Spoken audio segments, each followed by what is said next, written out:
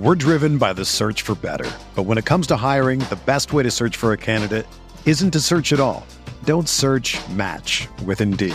Indeed is your matching and hiring platform with over 350 million global monthly visitors, according to Indeed data, and a matching engine that helps you find quality candidates fast. Ditch the busy work. Use Indeed for scheduling, screening, and messaging so you can connect with candidates faster. Leveraging over 140 million qualifications and preferences every day, Indeed's matching engine is constantly learning from your preferences, so the more you use Indeed, the better it gets. Join more than 3.5 million businesses worldwide that use Indeed to hire great talent fast. And listeners of this show will get a $75 sponsored job credit to get your jobs more visibility at Indeed.com/Blue Wire. Just go to Indeed.com/Blue Wire right now and support our show by saying that you heard about Indeed on this podcast. That's Indeed.com/Blue Wire. Terms and conditions apply. Need to hire? You need Indeed. Okay, ladies and gents, boys and girls, let's make sure we're good here on video, audio. Y'all let me know how everything is. What's going on? Thursday, November the 10th, 2022. Appreciate you all tuning in. Obviously, as you can see, the setup is different today. As you all know, last night, we were down here in Hilton Head Island out at Carolina Cigars. You see the logo right next to us. We had our event at Carolina Cigars, which, by the way, all those that came out, I really do appreciate it. We had a blast. Was in the Airbnb today. I think it was just meant to be. I think it was just meant to be because we were in the Airbnb today. Wi-Fi was a bit shoddy, right? I hit up Tom, the owner here, said, hey, man, let's rock the show from the cigar lounge, right? Why not? Why not? Sure enough, of course, he had no issues with that. More than happy to host us. So we are back here at Carolina Cigars in Hilton Head. Anybody that's in the Low Country, y'all want to come crash the party, come hang out, you can shout the questions directly at me. Of course, we're taking your questions, comments, calls as always. Fingers crossed, by the way, for no Muschamp, Martin, Kingston, Fink, hackers. The list goes on, right, of these hackers. But anyways, guys, appreciate you all tuning in. Really excited. I see Travis Allen, Kevin Crossland, Brian Dean, Gene Lott, Travie, Brendan M., Cody Gaskins, of course, the Big Cock Club. You guys are in the Discord. Head over to the TDC Questions channel, the TDC Questions channel. Be sure your questions are answered there. And again, guys, the vibes are immaculate today. We're going to be lighting up a stogie here shortly. We'll be lighting one up here shortly, hanging out, having a good time. And again, we're taking your questions, comments, calls in the meantime as well, talking Gamecocks, Gators. Thank y'all so much for the understanding yesterday of no live show. Of course, we were on the road heading down to Hilton Head. Just did not have the time to do it. Appreciate those that tuned into our Twitter space, though. Thought that was a lot of fun. But, yeah, we're back rocking and rolling. We'll be from this spot today and tomorrow, noon to 2. Kevin Crossland said hurricane party. I don't think it's that serious, right? Weather here, it's rainy, right, as you'd expect, but it's not too bad. Not too bad. So, anyways, guys, of course, Daily Crow is always brought to you by our friends over at Prize Picks. Go down to the Prize Picks app, go to prizepicks.com. When you do, use that promo code TSUS to receive a 100% deposit match up to $100. Guys, again, it's all prop plays, right? College sports, professional sports. Of course, college basketball is back, so you can play college basketball as well. But anything and everything you can think of, it is there. And, guys, it's a great time to be playing on Prize Picks. I think there's football for like the next 2 weeks straight. So you got plenty of games to play. Again, that's our friends at Prize Picks. Go download the app. Go to prizepicks.com. So many of our listeners and fans of the show have made tons of money with our friends at Prize Picks, and you can as well. Again, guys, we're taking your questions, your comments, your calls. And, again, the vibes today are immaculate. The vibes are immaculate for sure. Carolina Clemson tomorrow night, by the way, at the CLA. I'm sure many of you will be at that ball game. Just making sure I haven't missed any messages in the Discord. Anyways, guys, you those of you in the TDC Questions channel, y'all fire away with it. I'm surprised, honestly, we've made it 3 minutes in and don't have a call yet. Also want to say thank you to JC Sherburne and Phil Mellanax for having us on Inside the Gamecocks. Just went on his show. JC, of course, it is Thursday. He will come on the show today at 1:15. So really excited to talk to him. Big game this weekend. You know, we spoke to Mike Gillespie on the podcast yesterday. And if you don't know Mike is a Florida grad, was on the Florida beat for a couple of years, covered them when they had Jim McElwain, then came over to the South Carolina beat. So it was a lot of fun picking his brain, getting his thoughts and his analysis on the game. And I see Brian Bean commenting his pick is South Carolina 27, Florida 17. So, you know, I tell you, if our defense can hold Florida to 17, I would be ecstatic. I don't probably see that happening. I probably don't see that happening, but you know, guys, you look at the Gators, how well they've run the football, right? Averaging over 200 yards per game. Yeah, Blake Hastings, you mentioned, can the Gamecocks stop Anthony Richardson in the run game? 6.6 yards per carry is what he is averaging. Cocky Twan says, Chris, you owe us 3 hours today. I hear you, man. If only it worked that way. No, I mean, you're right. I probably do owe you something extra. So it won't be 3 hours today, though, because I got to record the podcast after this as well. But and we're down here in Hilton Head. Want to enjoy it, have a good time. But I got you. I'll do something, Cocky Twan. I'll do something. Andy Cohen says 34-31 good guys. Yeah, I tend to think, and again, tomorrow's pod will be the full breakdown preview prediction. But if you've been listening this week, you know that I'm definitely leaning Florida. And I tell you, I read a stat this morning. I know I've been beating you guys over the head with it this week, even last week, right? Because it's just at this point in the season, right, we have enough trends and statistics and things to go off of where it's not just a one-off, right? These are the identities of this team. So Florida, for example, 5-0 when they run the ball for 210 or more yards, 0-4 when they don't. The Gamecocks, 6-0 when they force a turnover, 0-3 when they don't. A concerning stat for South Carolina is this. Florida, in their last 3 games, has not turned the football over. So do you look at that as they're due?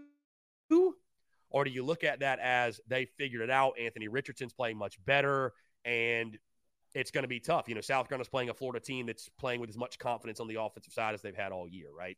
I mean, that matchup, right? Jordan Burch on the edge, Gilbert Edmond, your edge guys, your linebackers against Anthony Richardson in the run game. I see my guy Tom walking in. Tom, what's up? You're more than welcome to say hey to the people at some point, by the way, at any point. So we're probably going to have people just walking in and out. You know, we're obviously in the cigar lounge, which, again, any low country Gamecocks out there that are just chilling, if there's any Hilton Head Gamecocks that are out there just chilling, come on out. Check us out. We're here. But, you know, does that stand true? What does it mean, right? What does it mean? Dave Garrett says Florida 38-13. Dave, you are going in with low expectations, my friend. You are going into it with some very, very low expectations. I hear you. I hear you. I understand. You know, I do tend to think, though, this is going to be a game where the Gamecocks offense can really get rolling. I mean, Florida has not been able to stop pretty much anybody. And you look at the numbers, giving up like 250 through the air per game, 185 per game on the ground.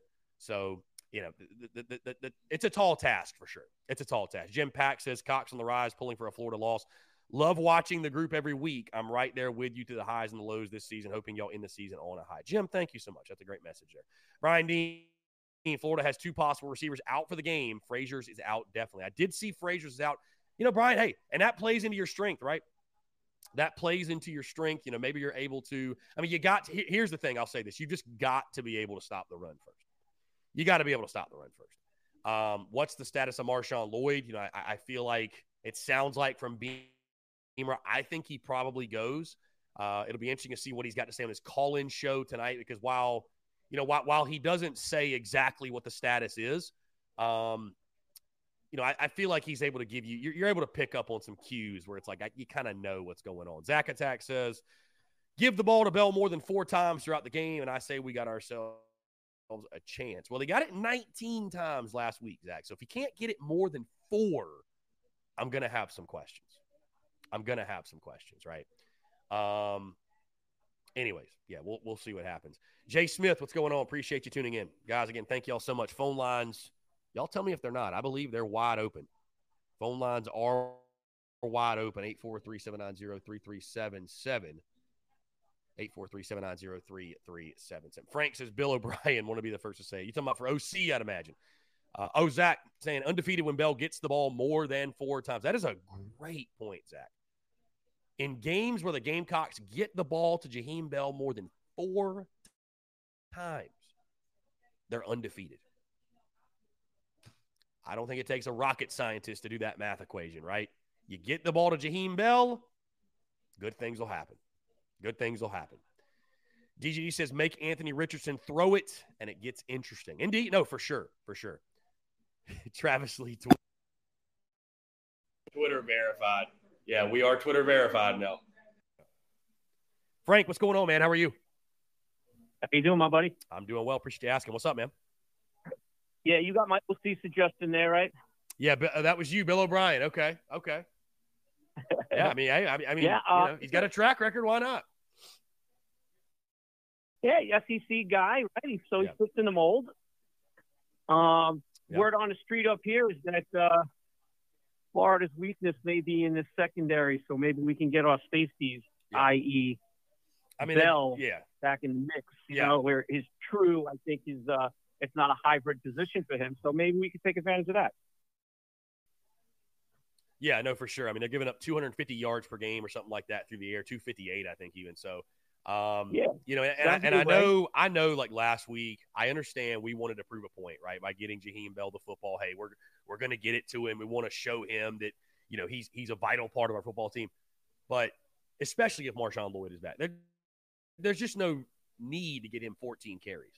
The most value, right? He's most valuable on the outside where he's presenting matchup problems, true matchup problems. Now, Absolutely. If you want to run some passing concepts with him out of the backfield, by all means do it. But that's where I most want to see him utilize is in the downfield passing game and the passing game in general. And so, yeah, I mean, the opportunity should be there. Listen, I think we're going to score this weekend. I really do.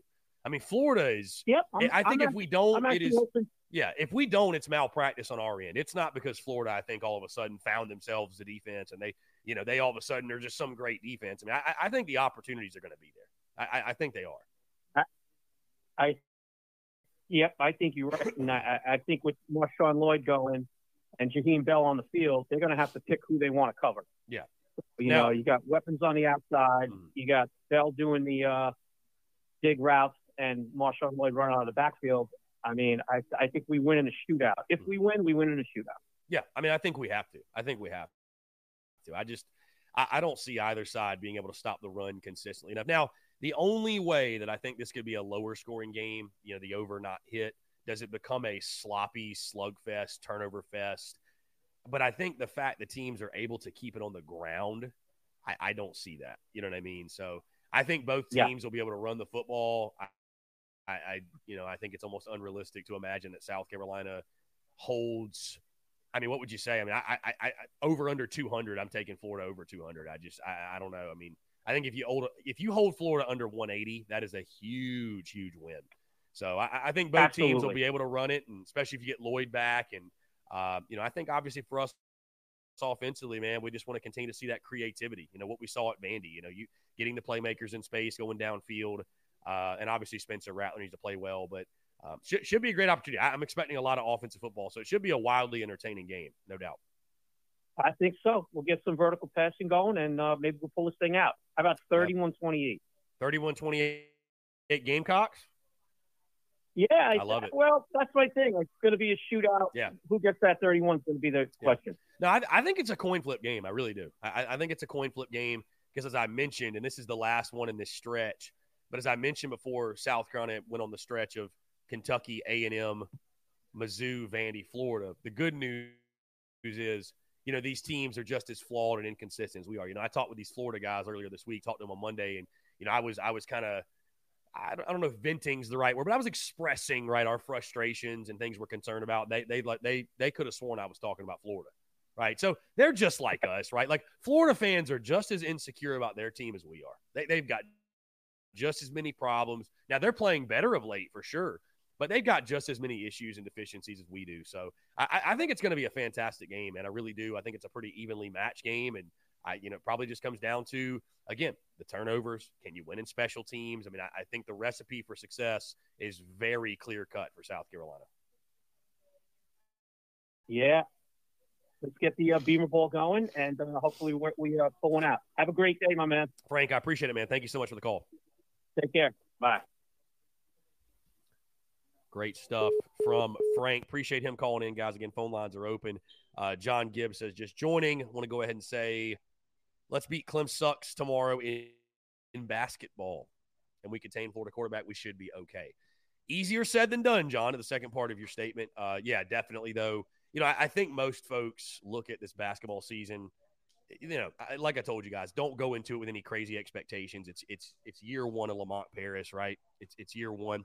No need to have crazy expectations, but I think most folks want to see us beat Clemson. It's like you got this guy, you got Gigi Jackson.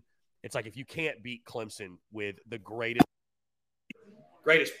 player you ever pulled in, and William, what's up, man? How are you? Hey, how are you? What's up?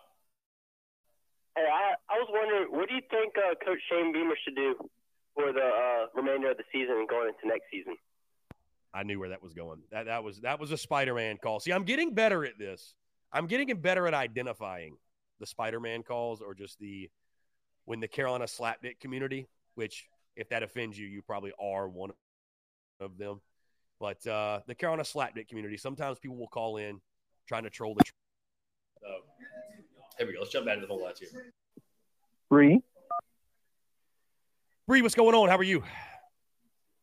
I'm fine, Chris. Are you okay, man? I saw you didn't have a show. I sent you a text and stuff, and then I guess Phil and JC, everybody seems like it's been sick or something, I guess.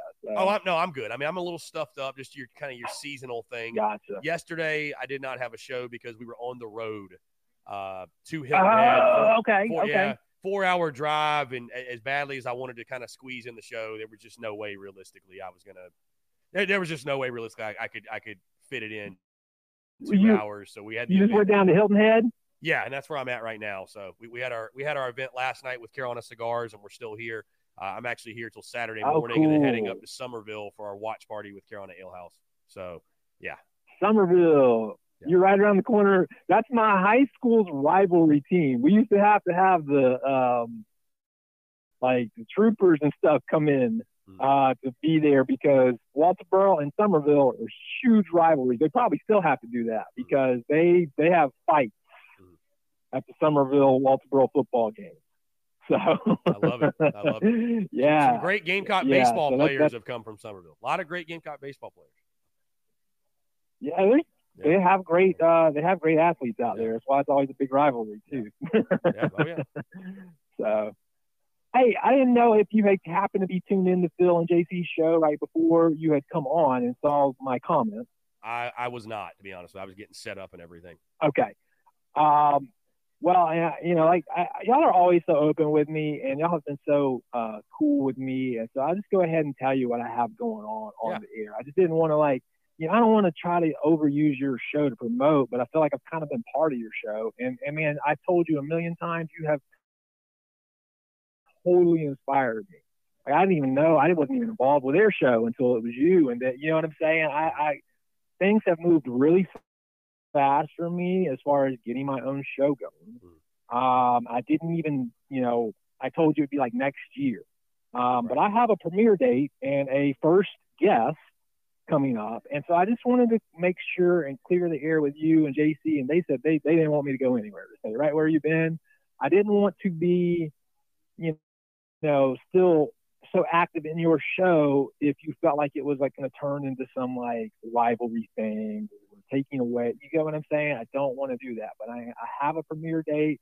I have my first guest, and I don't want to announce those things without your permission on your show. You know what I mean? So that's what I have been trying to kind of get a hold of you for.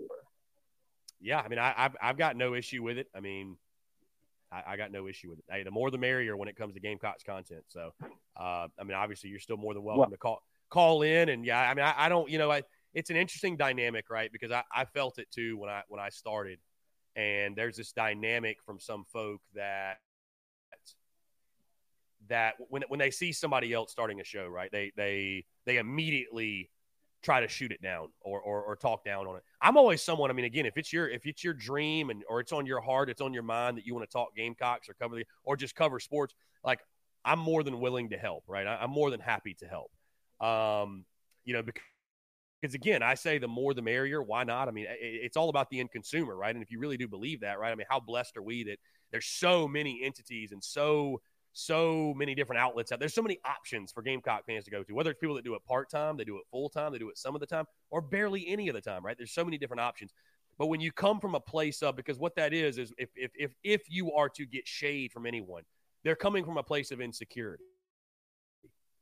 It's because they don't actually believe in what they're doing. So like, oh my God, what they fear is more competition, right?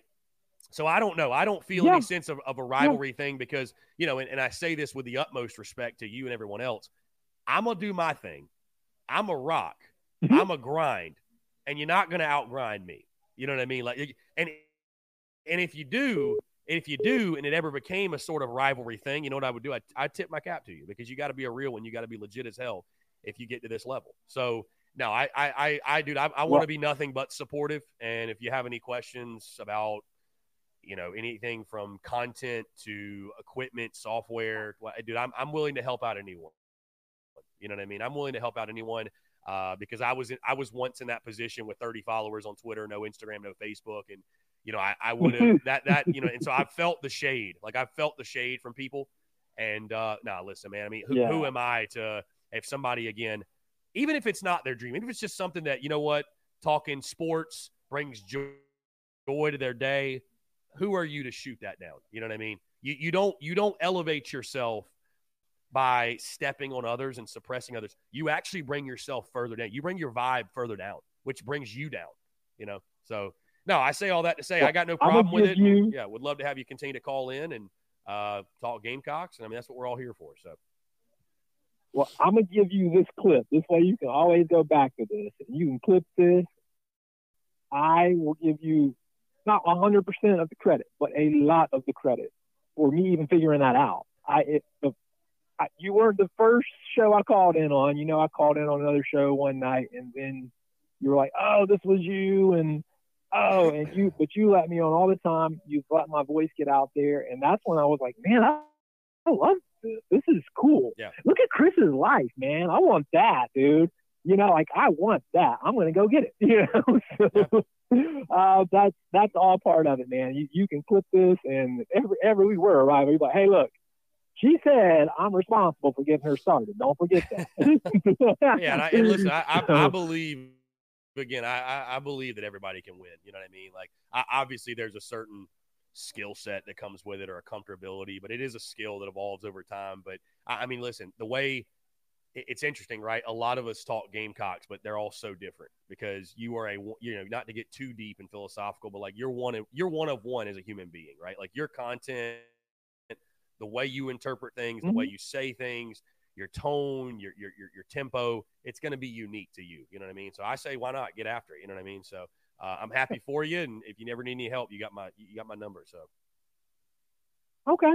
And so I'm going to go ahead real quick. I'm going to keep this brief with the announcement kind of thing. I'm going to let everybody know a lot of my show is going to be trying to highlight women in the sport, especially. And, you know, I've talked about I'm probably mostly sticking to football stuff. Right. But so my first interview and my premiere date is going to be December 12th. And I'm going to be interviewing Zach Pickens' mom, Miss Harris. Okay. And so she seems some of my content and stuff, and she's loving it, and she's giving me such positive feedback and encouragement as well. And so she's going to be my first interview, and we're setting that for December 12th, which is a special day. I didn't even know. I was typing to her like we're going to do the interview. It's going to be pre-recorded, but it'll release on December 12th. It's my sister's birthday, who is a Clemson fan. Wow.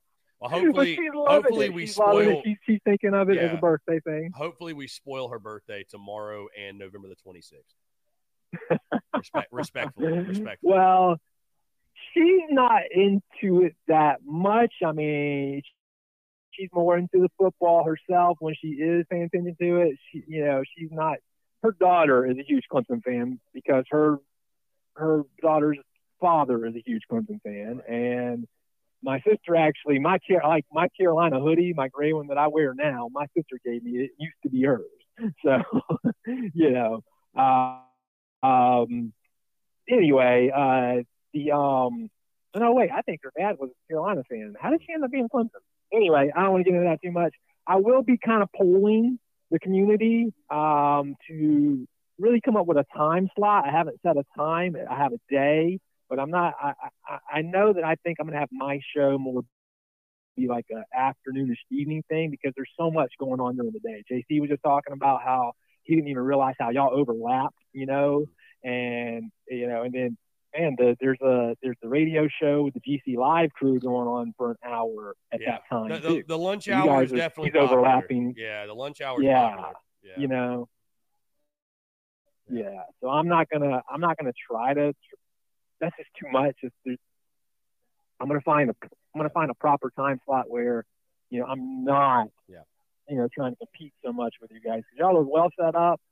And I'm thinking it's gonna, for me, I'm looking at like an afternoon, evening, maybe the commute home kind of, end of the day kind of talk show thing, So it's gonna be, and I'm gonna have things that are gonna be pre-recorded, and then I'm gonna have some days where it's gonna be like a live thing, So, but that's what's going to end up happening. I believe it's going to be afternoon, evening.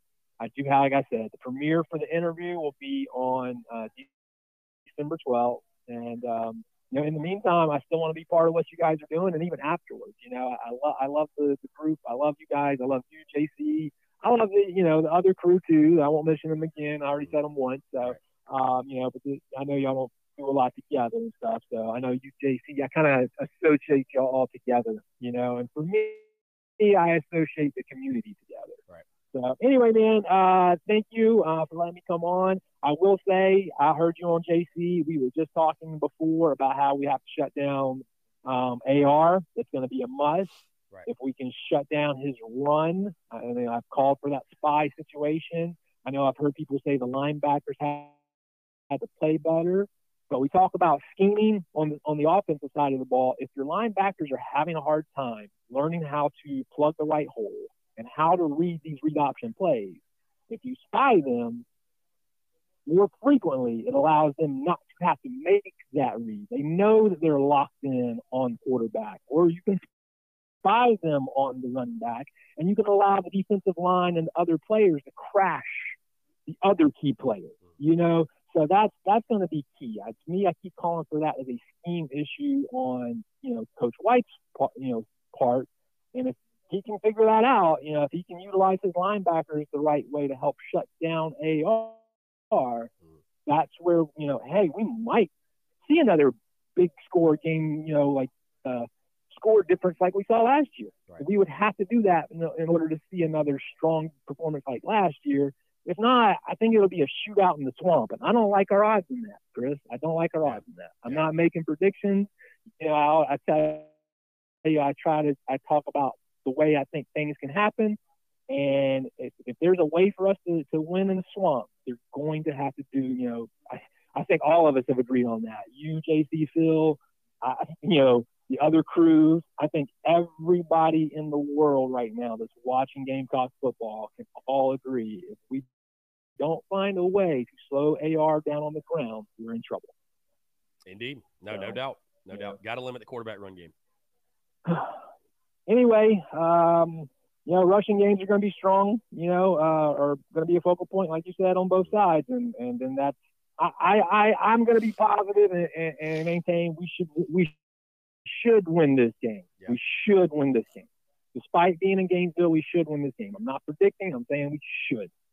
So, anyway, man, I'm gonna give you your show back and go get to work on mine. I got to get to work on some stuff. So I will talk to you later. Bree, I appreciate you. Calling anytime. All right, buddy. All right, we'll talk soon. Great stuff from Bree. Let's keep it moving. 843-790-3377. Tyler Knoll says that's what happens when you have a grad assistant coaching the linebackers. Clayton White needs to hire a linebackers coach. Yeah, the linebacker play. I mean, guys, we knew coming into the season linebacker plays and suspect, right? I mean, and it's interesting because I just what Gamecocks run defense shows up, right? Because we saw in Kentucky and Texas A&M, we saw this defensive front take over the game, right? But against Vandy, we saw this same group get pushed around. And I know some folks write that off. Well, just a one-off. I hope that's the case because Vandy ran for, 226 yards? And Florida, they're not elite, but they got a lot better offensive line than Vanderbilt. So, again, Florida 5-0 when they run for 210 plus, 0-4 when they don't. Stopping that run game is the key. It is the key. And they've got that three-headed monster with Johnson, Etienne, and, of course, Richardson keeping it himself. So, I mean, it's going to be a challenge, man. It's going to be a tall task. Again, I think both teams will be able to run the football, like I said. Yes, J.C. Sherbert is coming on the show, guys, today at 1:15. So, Blake Hastings points out, Vandy starting running back. Yeah, he had 167 rushing yards. So, again, I tend to think it is going to be a high-scoring game. I don't think all of a sudden and here's the thing, too, guys. Like, if you really look at the stats, if you really look at the numbers, South Carolina has struggled to stop the run this year. They have, right? They've struggled to stop the run. I love Clayton White to death. I praise Torian Gray last night, but run defense has been suspect. Corey, what's up, man? How are you? Pretty good, man. Just a nice rainy day in South Carolina. It is. It is indeed, my friend. I'm down here in Hilton Head, and it is indeed rainy. Can confirm. All right. One of your last callers here, just to get some local information. He's talking about Walterboro and Summerville. Mm-hmm. Walterboro hasn't been a high school since like the early 2000s. They're now Colleton County, and they are no rival. I don't know if Colleton County has had a winning season in like 15 years. Just throw that out there. And I don't know that any Carolina fan says we should win the game. Right. We could win the game against Florida this weekend. So, just get your opinion on that. Yeah, I mean, listen, Florida, just to your point, Florida's an 8-point favorite for a reason, right? And, I mean, Carolina doesn't have some right. I mean, that's even over the summer, right, when everybody was Gamecock fans were dancing on Florida's grave, right? I just looked at that game and said, listen, I don't think Florida's going to be great. I think they're maybe the biggest mystery in the SEC, but, like, you have to go to the Swamp. We don't have some glowing history there. We've won there twice, right? 10 and 14. So it's not like we're just going to waltz in there and ho hum, no big deal. Beat Florida in Gainesville. It's going to be a very tough ball game. Yeah, well, one we could win, but not should win. So while we're talking about Florida, go back to the offensive coordinator thing and just get your opinion on this. Do you think that there's, and this guy, in my opinion, is somebody I would love to have. You think there's ever really a shot that South Carolina could go get an offensive coordinator like Dan Mullen if he was interested? I don't know. Or do you think if we were to fire Satterfield, I'm just trying to figure out who you go get. You try to go get like a Willie Korn who's, under the dude at Coastal. Mm-hmm. Or do you take a big shot at like a Willie Korn? or at a Dan Mullen? Yeah. So where do you go? What are you trying to do there? I mean, is it even realistic? Is it even realistic to get a guy like Dan Mullen? I think he would just laugh you off. So, where do you go? What do you do? Yeah. I mean, this isn't going to be a popular answer, but I don't know. I mean, right? We're not in Shane Beamer's brain. You know what I mean? I don't know what his preferred direction will be. And people have been asking me about, who's on the short list. Well, number one, like I don't really start looking until there's a vacancy, right? Like if I'm in a relationship, I'm not already looking at other options before I'm out of the relationship. I'm going to handle my business, be done with it, and then we can move on to, I'm going to have some sort of process. And then move on. But, yeah, I mean, is it Freddie Kitchens? I'm saying when it comes down time to it, if he says, hey, Satterfield, I've got to move on from you. Right. That's ended. Then where do you go? Yeah, no, for sure. Yeah, I mean Mullen. Because everybody's like, we got to go get a big name guy. Mullen's been. We got to go get a. But with Mullen, would he even consider it, or would he say, no, man, like thank you, but yeah, I'm not interested. Yeah, I mean, we don't know that stuff. Yeah, so yeah, I mean, does he want to go from being a head coach at Florida to the OC at South Carolina? I don't know. You know what I mean? Like I feel like if he wants to coach, why wouldn't he go be a head coach somewhere? I'm sure somebody would hire him. Like I don't know. I don't know. So do they stick with Freddie Kitchens? Is it Willie Corn? I thought that's an intriguing name right there. I don't know how some fans would feel because he played at Clemson, but I guess we could get over that. Who cares, man? Yeah, I mean, it is what it is. So I don't know. I will tell you this though. I mean, again, this and the vacancy, obviously, like we mentioned, it's not there yet. But when it does happen, this second OC, this next one, I mean, I think it's fair to say this next OC hire will be the one that sort of it will shape Shane Beamer's tenure at Carolina, no doubt. Because if it's a swing and miss, I think it's going to be really hard for him to overcome that. Because it's almost becoming more so to me now that, Carolina's winning 7 games, maybe 8, whatever, right? But how you win is really important. Like, I don't think Gamecock fans want to win games because of special teams. They don't want to get to game 10 in a season and feel like, man, like, were our wins really that quality because the offense is trash? Like, people just don't want to feel that way. So Shane Beamer's tenure, again, fair or unfair, I think it's going to be based off of, was he able to figure out the offense and finally make South Carolina an offensive juggernaut? So this next OC, I mean, that's why I said he was a genius, honestly, for bringing Sat back this year. Because the good news is year 2, hey, Satterfield's still the scapegoat. If the offense doesn't work, we'll just blame Sat. We'll blame Sat. If you hire another OC and that one ain't it, and you're on your second OC and it still ain't clicking, well, guess what? The blame's going to shift. Fair or unfair, it's going to shift.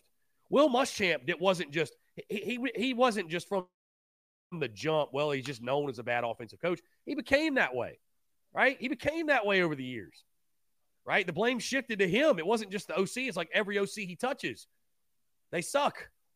So, this next OC hire, I don't know where he's going to go, but it's a massive hire. There's no question. Yeah, just another little thing here, and I don't have all the numbers in front of me, but Steve Spurrier, I believe, only had one offense in the top 40 at South Carolina. 1 year we were in the top 40. Multiple years. 1 year we were 96. I believe that was his last year out. But most of the years we were in the 50s and 60s and 70s in offense. So it's not like, we had a good offense. But when you look at overall numbers, we're 90th in the nation in offense. We don't have to be a top 20 offensive team to win. Right. And I think that Spurrier showed us how you win at South Carolina. You recruit in-state, you play really good defense, and you have a good offense. Right. I mean, a top 40 offense. Dude, I don't think there's a Gamecock fan that wouldn't sign up for a yearly top 50 offense. I would. Right, top exactly. 50. Right. Top 50. But I hear, you just hear people like, man, Clemson's got a top 10 offense, a top 15 offense. Well, we're just a different program. We play in the SEC. It's just different. Don't get too concerned about we need a number 1 offense or a number 17 offense. We just, keep in mind Spurrier, like I said, almost positive he had 1 year in the 30s and everything else was 40th and worse. So you can win without having the greatest offense in the nation. Yeah. I mean, but to your point, you can, but the Gamecocks were elite. Yeah. They were elite on defense when they were winning those 11 games. So you can't just be good on defense. Yeah. You got to be elite. And I mean, I understand. You got to be elite somewhere. Yeah, I mean, I understand people. Again, you look at what Tennessee's doing, and it's just the game's offensive, man. You're not winning games 20-17 anymore. I really think if Carolina is ever going to get to a point where they're really they're competing to go to the SEC championship, and this would go, I guess, contrary to what you just said, but bro, I think you need to be averaging 35 to 40 points per game, to really be an elite and to challenge. You got to be able to score, man. Bottom line, I mean, defense is still important. I think the best year with Spurrier, we averaged. I think the best year with Spurrier would average 33 points a game, which is that's great, pretty good. But I'm just saying, we just got to get a little bit better. Let's take the next step forward. I don't know how that, I don't know a name that you can say we fired Marcus Satterfield and we hired John Brown. And we're like, oh, yeah, that's the guy. It's probably going to be somebody that we don't even know or haven't even heard of. Yeah. So but it'll be a change, and we'll go from there. Yeah. I just really wanted to see if you think that if you had heard or just your knowledge, you think that we could get somebody like a Dan Mullen. Is that too big of a name? Again, I was really, it depends on what Mullen wants to do, I think. But hey, if you give him a blank check, who says you can't, right? So. Right. All right. Well, go Gamecock. Hey, I appreciate you, man. Thanks so much for the call. We're going to jump right into Will from Dirty Mile. Another call here. Will, what's up, my man? What's up, bro? How is it? Dude, I'm doing very, very well, my friend. I appreciate it. Probably going to light up a stogie here shortly also, so I'm doing fantastic. Are you tuned into the show like you're watching right now or no? I'm sorry, what you say? I said, are you tuned into the show right now like you're watching or no? Or are you just on the phone calling it? Yeah, I'm watching. You are watching? Okay. Well, I know you're a shoe guy, so I'm going to put it in the screen, but I got the Griffies on today. I figured you'd probably appreciate this. So at some point, you can either rewind or go back or cut it on somehow. But I got the Griffies on today, my guy. I figured you would, you're a shoe guy. You'd appreciate that. So yeah, the old school Griffies. I like the sixes, bro. Sixes are fire. They were nice. Those are a new piece. So yeah, I figured why not? A nice silhouette. Yeah. But yeah. Back to the caller that just called about the offense or whatever a little while ago. Mm-hmm. I feel like it's a different game even than 10 years ago. Yeah. Where, LSU and Alabama were playing and it was a 6-3 game or whatever it was, 9-6. Like, teams don't win like that anymore, even the good ones. Yeah. They're all scoring lots of points. And I just feel like at this point we got to do the same. You got to match fire with fire. You can't expect to go in and shut these teams down every week on defense. Yeah. It's an offensive game. I mean, the rules literally play in favor of the offense. I mean, yeah. Absolutely. Yeah. And it's just – I feel like we got to adapt a faster pace offense. I feel like slowing things down is okay if you're an elite team on offense. Right. But when you're not, you need to get those matchups and take advantage of quick pace and getting the defense out of place. You know what I mean? Oh, yeah. Yeah. Which is why Tennessee got good so quick, because last year they weren't elite. They had more transfers than we did. But they had fast pace and they caught people off guard, and that does a lot. Yeah, dude, for sure. Yeah, I mean, I just the way the game's moving, man, the way it is now. Yeah, I agree with you. You got to be at least dynamic and dangerous offensively. I mean, there's got to be some sense of a threat, right? So I just that's the bigger reason, man. Like, obviously the stats back it up and it's not working, but I mean, you listen to Satterfield, and again, we thought maybe that Georgia week that, he's just saying this to throw him off, whatever. But no, I think he was dead serious when he was asked about, what do you want your identity to be? 12, 13 personnel, run for 275 yards, and it's like, dude, like that's just not. I don't think it's South Carolina. This is a 1992, bro. Yeah, I don't. I mean, it was funny yesterday, right? Marcus Satterfield says that Jaheim Bell looks like a 1985 SEC running back, and the quote of the day, and I forgive the person who tweeted this because I can't remember who it was, but said that it goes well with our 1985 offense. I was like, that's about right. So. Yeah, and I mean, and Bell did good things last week, but that's not where we need him at, man. We need him lined up in the slot or on the outside. Yeah. It was effective to a certain extent, but I mean, what did he get? Like 3.6 yards a clip? Yeah, it wasn't like wasn't crazy. Out. Yeah, it wasn't. I think he's definitely more dangerous in the slot or in the passing game. Yeah. And we needed him last week to fill that void, but definitely want to try to put him on the outside and exploit some of that, and hopefully we can get Juice the ball some more too, because I mean he's proved he's one of the best in the country. Yeah, so for sure. Yeah. He's a stud. Yeah, Juice has been electric, man. Yeah, I mean it's simple, right? I mean you don't want to oversimplify it, but it really is, I think, that simple, man. Get your playmakers the football in space and be willing to, if things. Because I almost guarantee you Florida they're not good defensively, but there's probably going to be a point where you got to go off your script, quote unquote, right? You got to go off script and have somewhat of a feel as a play caller and take a shot or use some play calling instinct, right? So, do it. Does Satterfield have any play calling instinct? All right, I mean, that's the pit in my stomach, man, that I feel like that Marcus Satterfield's going to turn back into himself. Like, I mean, you know, yeah. So, but I mean, hopefully we come up with a better. Hopefully Clayton White comes up with a different game plan than we had last week, because if that same defense shows up, we're fucked. Excuse my language. Yeah. No, you're good. Because they're going to run the ball a lot better. Yeah. Yeah. It's again, it's so, yeah, it's just so intriguing what defensive front shows up. That is confusing for sure. It's been a different team almost every week, you know, defensively. So it's just, well, hopefully this is a team that scores 50 and we are giddy going into next week. So, dude, if we win this week, I don't want to be one of those guys that I don't care what happens the rest of the year, but we're playing with house money. Yeah, you are. Yeah. Like, you know, hey, this is a big week for Gamecocks over 6.5 bettors too. A lot of people took Carolina over 6.5. So, does that count if you get it after the regular season? Or I think it's regular season. I think it's regular. I'm almost positive, right? Because it's regular season. I'm almost positive. Yes. So Carolina's got to win one of their last 3 to hit that over. Yeah. This is the best chance, man. I mean, I would agree. I don't want to be a Clemson, but next week is a loss. Yeah. More than likely. Yeah. And you got a chance against Clemson, but next week you're not winning. Yeah. Unless something miraculous happens. I think out of your last 3, the Orange Crush, if you will, this is undoubtedly the most, again, flawed football team that you will play of the last 3. Yeah. You know, Tennessee's got some issues on defense. Clemson's got their issues.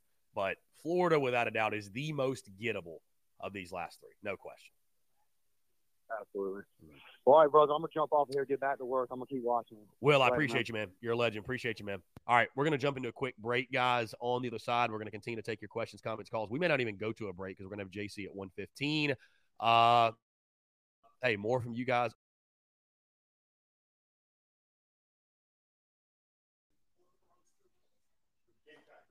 What's up, man? Go Cox. And we're back, too. Great timing.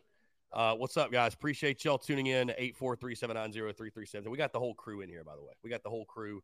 Everybody just walking in. I'm just that guy in the back of the room. But anyways, continue to take your questions, comments, calls.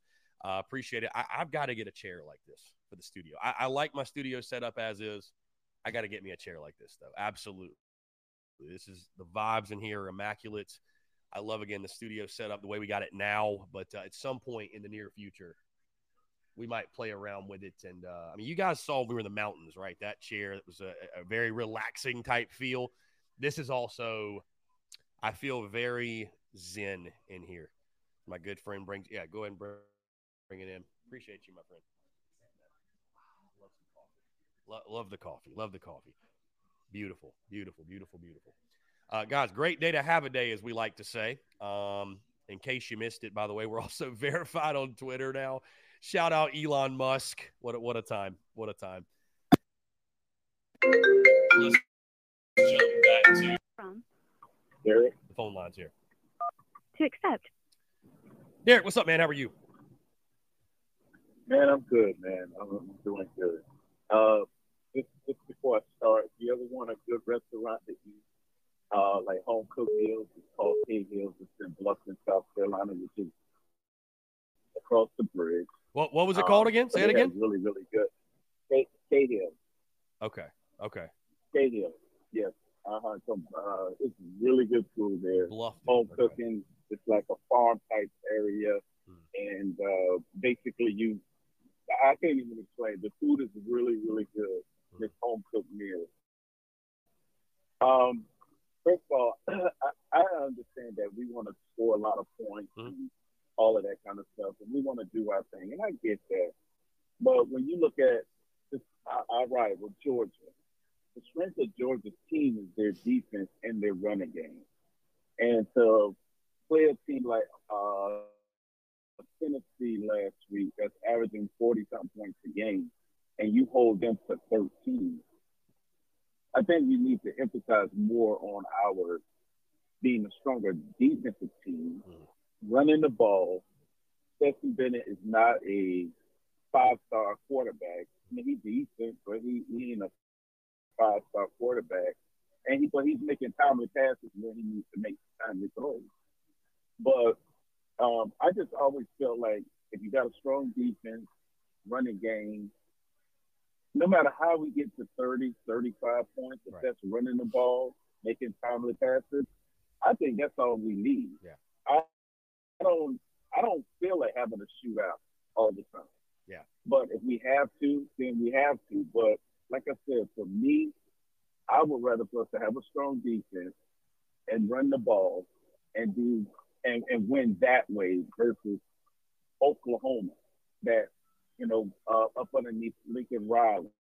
Right. When he met up against the SEC defense, they shut him down. I hang up and listen to what you have to say. Have a good day, brother. Hey, I appreciate it. Thank you so much. And I appreciate the suggestion, by the way. And on that note, Jeff comments, says, welcome to Hilton Head Island, heading to the Westin on Hilton Head as we speak. About time someone visited Beaufort County. Lots of Gamecocks down here that need to be heard. Yeah, Jeff, come by Carolina Cigars, man. We're going to be here. This is where I'm going to be hanging out the next couple of days. So come by Carolina Cigars. Would love to see you. Even if you're not a cigar guy, we can hang out, talk Gamecocks, have a cold one, whatever you want to do. Anyways, though, to the caller's point, I feel like that can be summarized. It's a line of scrimmage game, right? When he was talking, run the ball, stop the right. I mean, that's what it still comes down to, for sure. It's still a line of scrimmage game. The flashy offense, stuff like that. I mean, guys, if you look at Tennessee, right, I think what a lot of people, they lose sight of, Tennessee runs the football really Robbie well. Davis. That's what sets it up, is their ability to run the football. Robbie, what's up, man? How are you? I'm doing fantastic. I want to go ahead and get this out of the way real quick before I tell you what I'm going to say. The shoes are fire, my guy. Straight up fire, okay? I appreciate it. Thank you, Robbie. Thank you, Robbie. Thank you.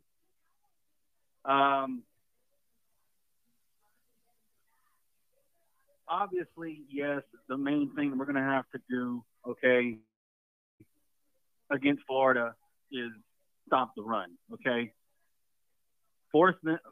I don't know how good Florida's quarterback is, okay, and I really don't care, okay, as long as we win, all right, I don't care. But if he is any good, okay, which he most likely is because he's playing at the University of Florida in the SEC, get pressure on him, make him uncomfortable. He'll most likely probably turn the ball over a few times, and we'll wind up putting the game away. I got us winning 35-28. There he is. There's Robbie Davis, I know and love. There he is. I got us beating them Gators in the swamp, baby. I ain't scared. Hey, I ain't scared of no swamp. I ain't scared. There he is. I love how Robbie, you were doing the whole jinx thing, and now you don't have to do that, obviously, because we lost to Mizzou. So good on you, my friend. Good on you. Good on you for that. 35-28 and Gamecocks. I'm very happy. And I'm very happy that Lamont Paris got his era started off on the right foot, even though we only won by 3. I don't care. Like I said earlier this week, when it comes to basketball and baseball, if you don't play well and you don't shoot the ball well, the teams that are not supposed to beat you can beat you. Dude, look at Louisville. They lost again last night. I don't even know what the name of the school was. I don't even know what the name of the school is they lost to. Coastal Carolina put a whooping on somebody. I mean, it was bad. But anyways, I did like what I saw from the basketball team from this extent, okay? They are definitely 100% not afraid to shoot, okay? Yeah. And that has been the main issue the last several years is I feel like guys have been afraid to shoot. Okay? Right. And yeah, we played free for sure. I thought we played much freer than last year. Right, guys exactly. pulling the trigger. Yeah, exactly. Just because one of two things is going to happen. It's either going to go in or it's not. It's a 50-50 shot no matter where you shoot it from. Yeah. It's a 50-50 shot, Robbie. no yeah, matter what, my guy. No matter what. You're right. Yeah. Hey, you got a 50-50 shot. You either make or miss it. Yeah. And you can't make it if you don't shoot it. Shoot or shoot. I know that was the last year thing, but shoot or shoot, bro. Shoot or shoot. I love it. I think we should bring it back. I think we should run it back. Yeah. And I also have us beating Clemson in basketball. The little pussycat. I got us beating Clemson in basketball. Do you now? You got a score for that or no? I got us. Huh? You got a score for that or no? I got us winning 75-65. Cheers. 75-65. Okay. Love that. Yeah. And then love that. And that's basically it.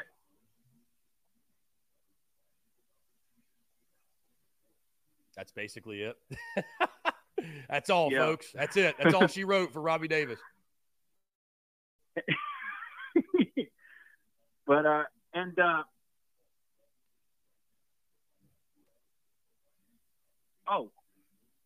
obviously one of the things I definitely want to see on Saturday when we play Florida, okay?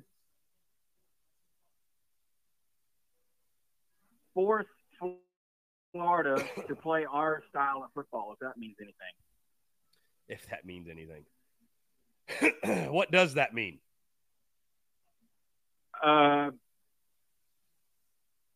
Let's see. Basically, we need to muck it up, okay? We need to muck it up. Defense and special teams. Yes, muck the game up, and for the love of God, move the football on offense. We got outscored by Vanderbilt in the second half last week. Of course, we still wound up winning. That's like I said, the only stat that matters is the scoreboard, in my opinion. I don't give a damn how many yards we give up. As long as we score more points than the other team, like I always say, you win the football game, period. Yeah.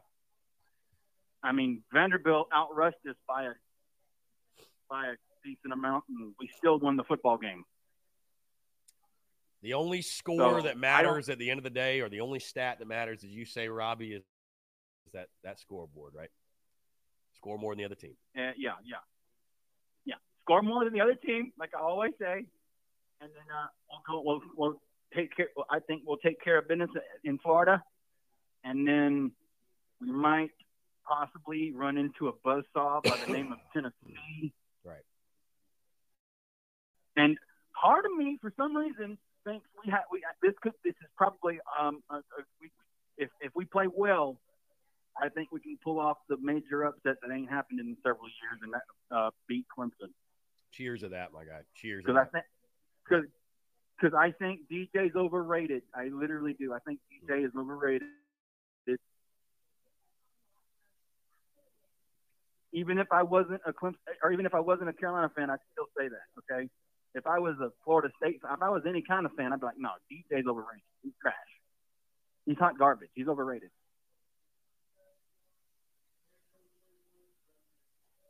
Because I feel like if he gets rattled, he makes mistakes.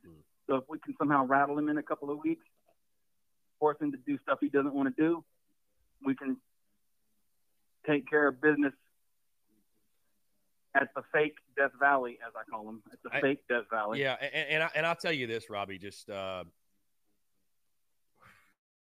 the point you're making about quarterback play, a lot of the game this weekend comes down to, for me, which quarterback do you trust more and which offense do you trust more? Yeah. Because let's just say both teams can run the football. Those cancel each other out. Do we trust Spencer Rattler to outduel Anthony Richardson? Spencer Rattler, who has been a turnover machine. He's more than capable, but he's been a turnover machine to this point in the season. Or Anthony Richardson, who hasn't turned the ball over in the last 3 games. And I think the play of those two guys is going to largely determine who wins this football game. No doubt. Right. And so it's just, again, like right. What exactly. I still think we're probably, fairly enough having trust issues with our offense. So, I'd love to see this football team. And I did notice that against Vanderbilt, that they are not Vanderbilt, but against Missouri when I was at the game, right? The coaches would make the play call, and then they would still look like a deer looking in headlights and not knowing what to do. Right? I'm like, you've had all off season to work on this. You've had all week to work on this. This kind of stuff should not be happening. But for some reason, it has been. Yeah, I mean, again, Robbie, I would say this, and not to sound like a broken record, but there is a very specific script that I think this game must follow on Saturday for South Carolina to win, and that includes opportunistic turnovers defensively. Yep. And winning on special teams. I agree. If those things don't happen, yeah, I don't think this is the week that all of a sudden South Carolina goes out there and just straight up wins a shootout with their offense. I don't see it. No. No. I agree. Don't see it. We're going to have to steal a couple of possessions, and hopefully we can get some turnovers, maybe a pick six or two if possible, block a punt, and get it and score. But saying that you want something to happen and actually having it happen are two different things. Profound statement as always, Robbie. And like I've said before, it's the coach's job to get them ready, right? The coach's job is to get them ready for the game. I hope that's what we're paying Beamer to do. Show them how to execute. Yes. Right. Show them how to execute, and then the players have to go out there and execute. If the players don't execute, but they're in the right position, in my opinion, that's not on the coach. That's on the players. Do you agree with that or not? I think it's 50-50. Players have got to go play the game, but it's the coach's job to put them in the best possible position to succeed, no doubt. Right. No doubt. So I trust that we'll have a game plan good enough to go win the football game, and if you can't trust that, then there needs to be changes, and that's why I think Satterfield is on the chopping block, because I don't think Gamecock fans trust him right now. How could you? So, but again, on the positive, I think this is a great opportunity for momentum. This is a great opportunity to gain momentum on the offensive side, because you're playing a Florida defense that's been so porous all year long. Yeah.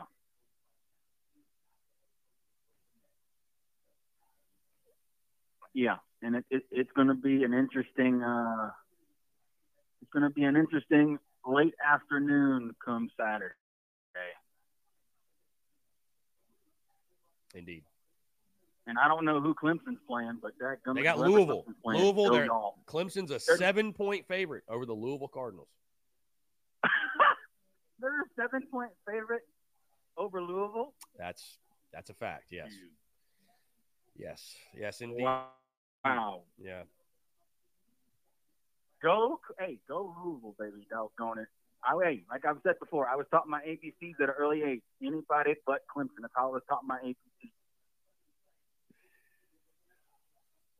I love that, Robbie. Honestly, that comment right there just honestly made my day. Anybody but Clemson. Huh? Anybody but Clemson. That's how I was taught my ABCs. Hey, that's how I was taught my ABCs, man. Anybody but Clemson. I will not. I love that. They will sell popsicles in hell before I pull for Clemson. But indeed. I'm going to go ahead and get over here because I know you got JC in a few minutes.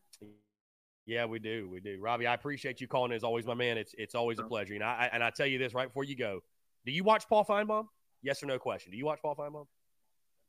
I do occasionally. Okay. Well, I wanted you to know, man, like when you watch that show and the way that the callers are the characters on that show, just know that when I talk to people about TDC and like when we look back on the history of the Daily Crow, Robbie Davis will have been an integral part of it. So I appreciate you, my man. Thank you. Well, you're welcome, and I appreciate you as well, as always. You're a legend, Robbie. Appreciate you. We'll talk soon, my guy. Yep. Have a good one. Great stuff from Robbie Davis. By the way, somebody asked earlier, what cigar is this? This is a Perdomo Reserve Champagne 10th anniversary. Now, if Tom or any of the boys were in here, I could probably give you some more information, but that's all the knowledge I have. They will send me these like 2-3 paragraphs long. I had to ask him last night. I was like, do you just know that? Or are you? He's like, I'm getting it. I'm like, okay. I was like, I don't doubt you. I was going to be very impressed. So today is a great day, folks. If you cannot tell, we are rocking and rolling here at Carolina Cigars. Of course, all my cigars I smoke come from Carolina Cigars in Hilton Head. I think it was Jeff earlier that pointed out or said that he was down in Hilton Head. If you're in the Low Country, come on out. We'd love to have you. I'm going to be the next couple of days. So, yeah, having a good time. Having a really good time. Let's see. Lance, no sad lattes this weekend, my guy. No sad lattes this weekend for you. All right, let's jump into the phone lines real quick. S2 Solutions. To accept, What's going on, man? How are you? Hey, what up, man? Sun Tzu, man. Just checking in, dude. You look like you're having a good time today. I've had worse days. So you're in the Low Country? I'm in the Low Country. Yeah, it's funny, man. When I got here, I checked into my Airbnb, and the gentleman told me, he said, this isn't the upstate. You're in the Low Country, a.k.a. the slow country. We do things a little bit slower pace of life down here. I said, I like that. The slow country. So I do too. Yeah, love it. Take a load off, he awesome, said. Take a load off, stay a while. So love that. Looks like that's what you're doing too, man. That's awesome, bro. When in Rome, do as the Romans do. I was about to say that, man. Yeah. I was about to say that exact thing. When in Rome, brother. Hey, so I was just going to ask you a quick question just because I haven't really been keeping up with the news, man. What's Marshawn Lloyd's status? Yeah, so Beamer spoke on Marshawn yesterday. He said he practiced, looked really good. I mean, he didn't say 110% that, he's going to go. Beamer will have his call-in show tonight at 6. I'm sure we'll get a much better idea. If I had to guess, I think he's going to play. I don't think you're practicing on Wednesday if you're not going to play. And I don't think Beamer would have just said he looked great at practice if, you know what I mean? So, I tend to think he's going to play. Listen, it's when you're going into game number 10, week 11 of a football season, you ask anybody that played the game, everybody. You're the only time you're 100% is going into week 1, basically. After that, everybody's dealing with nicks and bruises. But do I think Marshawn Lloyd will be good enough to play? Yeah, I do. Yep. Hey, I geared up football back in 8th grade, man. And I got hit one time, and I realized I need to go back to basketball and baseball. Yeah, it's a tough game, man. I was a baseball and golf guy myself, so I played a little bit of football, but baseball was where my passion lied, and I loved golf also. So, did you play high school football? No, I played up until my 8th grade year. That's when, because same here, man. Yeah, I decided to pick. I picked baseball, man. It was my passion. And that's how that's how you know. Just a kind of a side note, but that's how you know you found something you're really passionate about. What's the thing when you enjoy the process more than the end result? Like I loved game. Everybody loves game day. In any sport, everybody loves game. Do you love that's the how grind? I was with basketball, man. You love the grind? I love coming out. Yeah. I love coming out there and learning every day, all that stuff. And so that's why this succeeds. Again, not to change the topic too much, but that's why TSUS succeeds. Because I genuinely love the grind of it and doing it more than most people are too focused on the end result of it, like the followers and the cash and the this and the that. And it's like if you're only focused on that end result, where I love the journey. When you love the journey, that's when you're all those other things I mentioned. They're the byproduct. Hell yeah, man. Hey, that sounds like a winning formula to me, bud. I'd like to think so. Yes, sir, man. I was going to say one other thing. I was going to give you some props on the basketball, man, because I was the guy that was giving you hell about the Frank Martin. I was the guy that was refusing to get off the Frank Martin train, man. But after watching the game this past week, I really like what I saw, man. I really like what I saw. Like, it's a different tempo to the things. You guys just mentioned it on your last call. Like, they were shooting the ball more freely. It gave me a lot of confidence, man. A lot of confidence going forward. I do think Carolina made the right move, man. I'm convinced now. I'm convinced now, man. it looked good, man. Yeah, I like Gigi too. Yeah, I mean, we played with a freedom, I think, that we hadn't seen in a couple of years. And I mean, I know you and I have talked. I'm not going to beat a dead horse over it, but I mean, you know, I don't think anybody had a personal vendetta against Frank. It's just, you know, when you make one tournament in 10 years and you're in a business where you get paid to win, it's, you know, it's what happens. I'm all in now, man. I'm all in.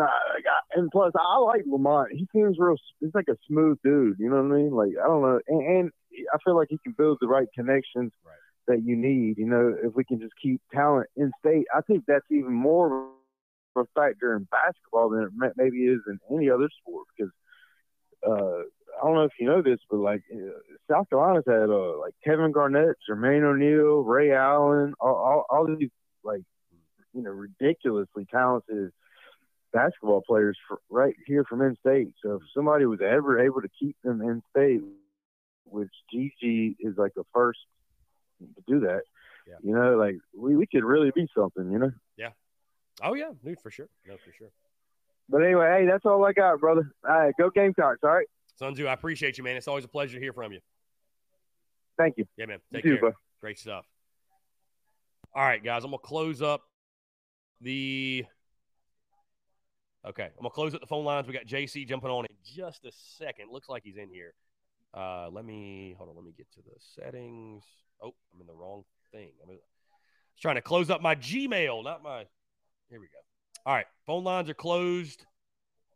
As you guys know, every Thursday I go on Inside the Gamecocks with JC Sherbert, Phil Mullinax. I'm excited to be joined now on our show by JC Sherbert. What's up, JC? Hey, great to be with you, Chris. Always enjoy these Thursday segments, man.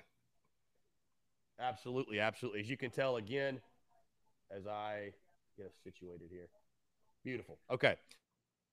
The vibes are immaculate, obviously, on and I've now got the cigar, so we've got that rolling. So, yeah, I figured why not, man. Again, I just told a caller this, JC, you know, when I got down to – because you're from – I know you lived in Greenville for a while. Is that – you're from Spartanburg, which is the more eccentric, smaller part of the Greenville, Spartanburg. But I always say everybody from Spartanburg's nuts, you know, just like me. So that's good. But, yeah, I'm from Spartanburg originally. I've lived in Myrtle Beach, Columbia, Greenville, Spartanburg in the state in my life. And Atlanta, Nashville, Chicago, you know, lived all over the place. But, yeah, Spartanburg is home, and the upstate is definitely where the heart is.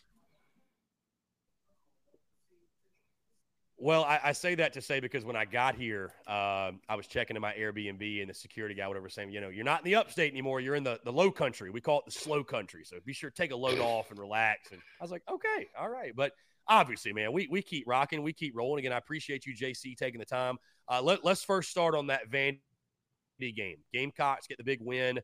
You know, a little bit of a sluggish finish. That fourth quarter just dragged, by the way. I'm sure you felt the same way. Those final, 5 minutes were just – end it now. But, you know, more importantly, South Carolina punches their ticket to a bowl game. You sit 6-3, 3-3 in league play, which I don't think there's a Gamecock fan or anybody out there that would have, you know, turned down that record through 9 games. But when you watch that Vanderbilt game, we'll start offensively. That's where all the attention was at going into the game. Of course, they made it a point, right? Jaheim Bell, all they heard all week was 0 targets.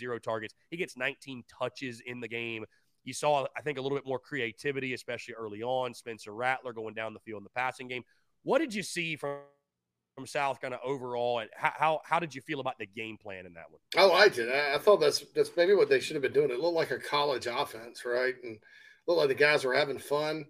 The thing that stood out to me the most, Chris, was South Carolina made Vanderbilt defend the entire field. I think one of the problems with what we've seen on offense schematically in the past has been, you know, Carolina almost gets too many people in the same spot. It's hard to win that way in college football these days. The only team I've really seen use that kind of it's not necessarily all the bunch formations, but when they don't – a team that doesn't spread the other team out. The only team I've seen does do that with success this year is Georgia. And I think Georgia has, number one, the play caller to get it done. I think Todd Monken's in the zone right now calling plays for them. Number two, they have a quarterback that knows the system like the back of his hands. And then number three, with the way their playmakers are sort of set up, you know, they're not elite at wide receiver. They're just sort of good. But you got to get the ball to Bowers and Washington and those guys at the tight end spot. Plus, they're stable of backs in creative ways. And so they do a good job of doing it with the bunches and stuff. But what they also do, they make you defend the entire field. They're going, end around. They're going, sweeps. They're going reverses. They're rolling Stetson Bennett out. So even though the formations are tight, they end up spreading the field and make you to defend the whole thing. I thought one thing that was noticeable for me, and Marcus Satterfield in his press conference called it a grown-up big boy play, and I'm like, well, I mean, it's great. It's a big boy play, but I mean, it probably should be run. Was the touchdown to Juice Wells in the second half? Beautiful throw by Rattler too, by the way. Right. If you notice, they had trips to the left, but then they had another guy way off to the right. And I think what that does, if you read anything about Tennessee's offense or a lot of the modern offenses that spread you out, that's very beneficial because defenses have to go out and cover. They have to account for it. Right. And so it loosens the run box for you a bit. And I think that was the big difference is that it looked real creative. I love the run plays to Xavier Legette and Amari Brown and Juice Wells and Bell and those little end arounds and stuff they did. And I certainly love them going downfield and attacking. I love the Joyner play. But I love the fact that doing all those things required Vanderbilt to defend the entire field. Same thing against North Carolina last year in the bowl game, Chris. And they made North Carolina defend the entire field. Look what happened. And so I think it's very important for them to build on that, from a schematic standpoint. Now, not every play that works against one team is not going to work against another just because of how they line up and how they play you and stuff. But I think the concept of it, hey, let's make them defend the entire field. Let's be difficult to stop. Let's not just line up and run right at them. Let's not let their athletes, clog up space. I mean, they got a 413-pound nose tackle. I think you need to make that guy chase a little bit, right? Sideline to sideline. I think, some of those little run plays to Legette or whoever running around the end, you start attacking over here, attacking over there, making them go horizontal 65 yards. That dude's going to get tired. I mean, he's 413 pounds, right? I just don't think you need to line up and bunch everybody in there and give them a break this weekend. But I thought that was a really good plan. And I did think it was noteworthy that Marcus Satterfield in his press conference, the first thing he mentioned was the staff did a good job of getting everything ready. I thought that was, I'm not saying any kind of inside information or anything here, but I do think it seemed like more of a whole staff approach with some new ideas or maybe some ideas they had that they hadn't gone into the game with or whatever. And then of course he went back. So we had the same place last week. We just didn't get to him. Like, sure you did. But, and maybe he's right. I don't know. But I did think that was a refreshing approach offensively and sort of what I had in mind when I thought about this offense heading into the year. Yeah, it's funny, JC. People obviously that was the number one thing. Who's calling the plays? There's no way that's set. It's like, and to your point, like they have all these guys on staff. Like they should all be working together. It shouldn't just be one guy trying to. Everybody else just sits back and is like, well, good luck, right? By the way, side note, JC, this is totally unrelated to football. But I got a note here from my guy, Tom, over at Carolina Cigars. That hat you're wearing, Porter's, is that Lockport, Illinois? Is that what that is? Yes, that's where my son. And I should have known. I forgot to even tell Tom this. You're in Chicago. I'm right next to Lockport. I'm in Homer Glen. Yeah, okay, yeah. Okay. It's know. Okay. And I do go back to South Carolina quite a bit, but most. Yeah, so they're from Chicago. It's these are the Lockport Porters, and I live in Homer Glen, which is right next to the big city of Lockport. But that's our kids' team. He plays ninth grade football. So Eric, the son of Eric, the son of Tom, played at Mount Carmel. So we know. Hey, there's a big, huge Mount Carmel fan at our local bar we go to. He's like. He'll go tailgate and stuff for Mount Carmel. I mean, he's that big of a fan, and they had a big playoff win the other day. But yeah, it's pretty interesting. They play high school football playoff games on Saturday around Chicago, and I'm not a big fan of that, right? So, but yeah, I do get an earful about Mount Carmel quite a bit, and certainly kind of nice to hear. I wear this hat sometimes because people don't know. they're not going to know what it is. But I appreciate people knowing. Yeah. Small world indeed. JC, back to the Gamecocks. I want to ask about the way Marcus Satterfield and the offensive staff, the way they use Jaheim Bell, because obviously, right, they had to show that, hey, this is one of our best players. We're going to get him the football. 14 carries, I believe it was, use him in the backfield. I think some of that was out of necessity, right, not having Marshawn Lloyd. What are your thoughts on, would you like to see him? I mean, obviously, when Marshawn comes back, and we're thinking hopefully it's this weekend, he's not going to get as many touches, but would you like to see him getting touches at running back continue? How do you think he best fits in this offense to get the most out of his athletic ability? Just to be honest, Chris, and some folks that, inside the program last year had this opinion as well. I think he's what you call in this offense the F receiver. That's the position Amarian Brown plays some. I think they've used Van there a little bit. Last year, Joyner started there. I think that's what his primary position is. Now, you could talk about body type. Is he the best at that? Are you going to bring Brown off to put him on? Because Brown's obviously a speedy guy. Right. I think there's room for both, quite frankly. But, and Satterfield himself over the summer said he's not a tight end. And I don't think he's just a tight end either. I think his primary position where he can help you the most is at that receiver position, right, at that F spot. And then you kind of can hand in the ball, and then you can kind of put him at tight end. So then to your not to cut you off, JC, to your point, sure. Then why did Sat early in the season continue to, well, he's just got why it felt like they were trying to put a square peg in a round hole, forcing him to improve as a tight end. That's what didn't make any sense. And I know you brought because Satterfield himself said over the summer that he's not a tight end. So that's what never made any sense. I'm like, well, then why are you evaluating him as a tight end? And look, I don't know that Jaheim Bell brings as much to the table as a running back as, say, Marshawn Lloyd or if Christian Bill Smith were healthy, 100%. Big run for him, by the way, the other night and all that. Or, Juju McDowell does certain things Bell can't do. Obviously, I think you'd rather have your 230-pound guy going up the middle than Juju. I don't know what's happening with Rashad Amos, but I don't know that Bell's as natural of a running back as Amos. But I don't mind, some people don't ever want him to get a handoff. I don't mind giving him the ball, 4 or 5 times a game and throwing it to him. But I think the primary usage for him needs to be in the passing game because I think that's where he's lethal. People have talked about, well, what about his route running and he doesn't know the plays, he doesn't line up or whatever.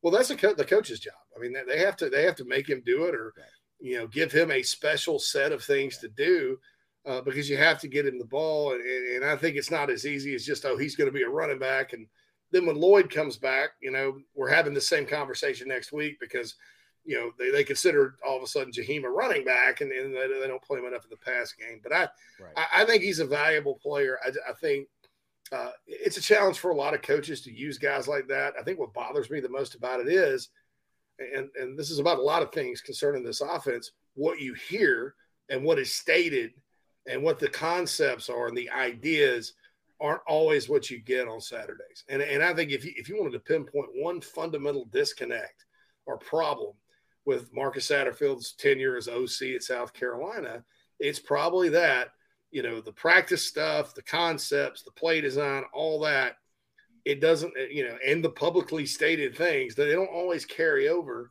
to what everybody sees on the games. Unfortunately, the games are what you're judged by as a coach, and that's what your fan base is going to judge you on anyway. And so it gets frustrating, I think, for a lot of folks when they hear one thing and see another. JC, I want to ask you this because, it's interesting. I don't know. I'm sure you recall this, but over the preseason, Shane Beamer said that Jaheim Bell, if he did play specifically just running back, would be the best running back on the roster.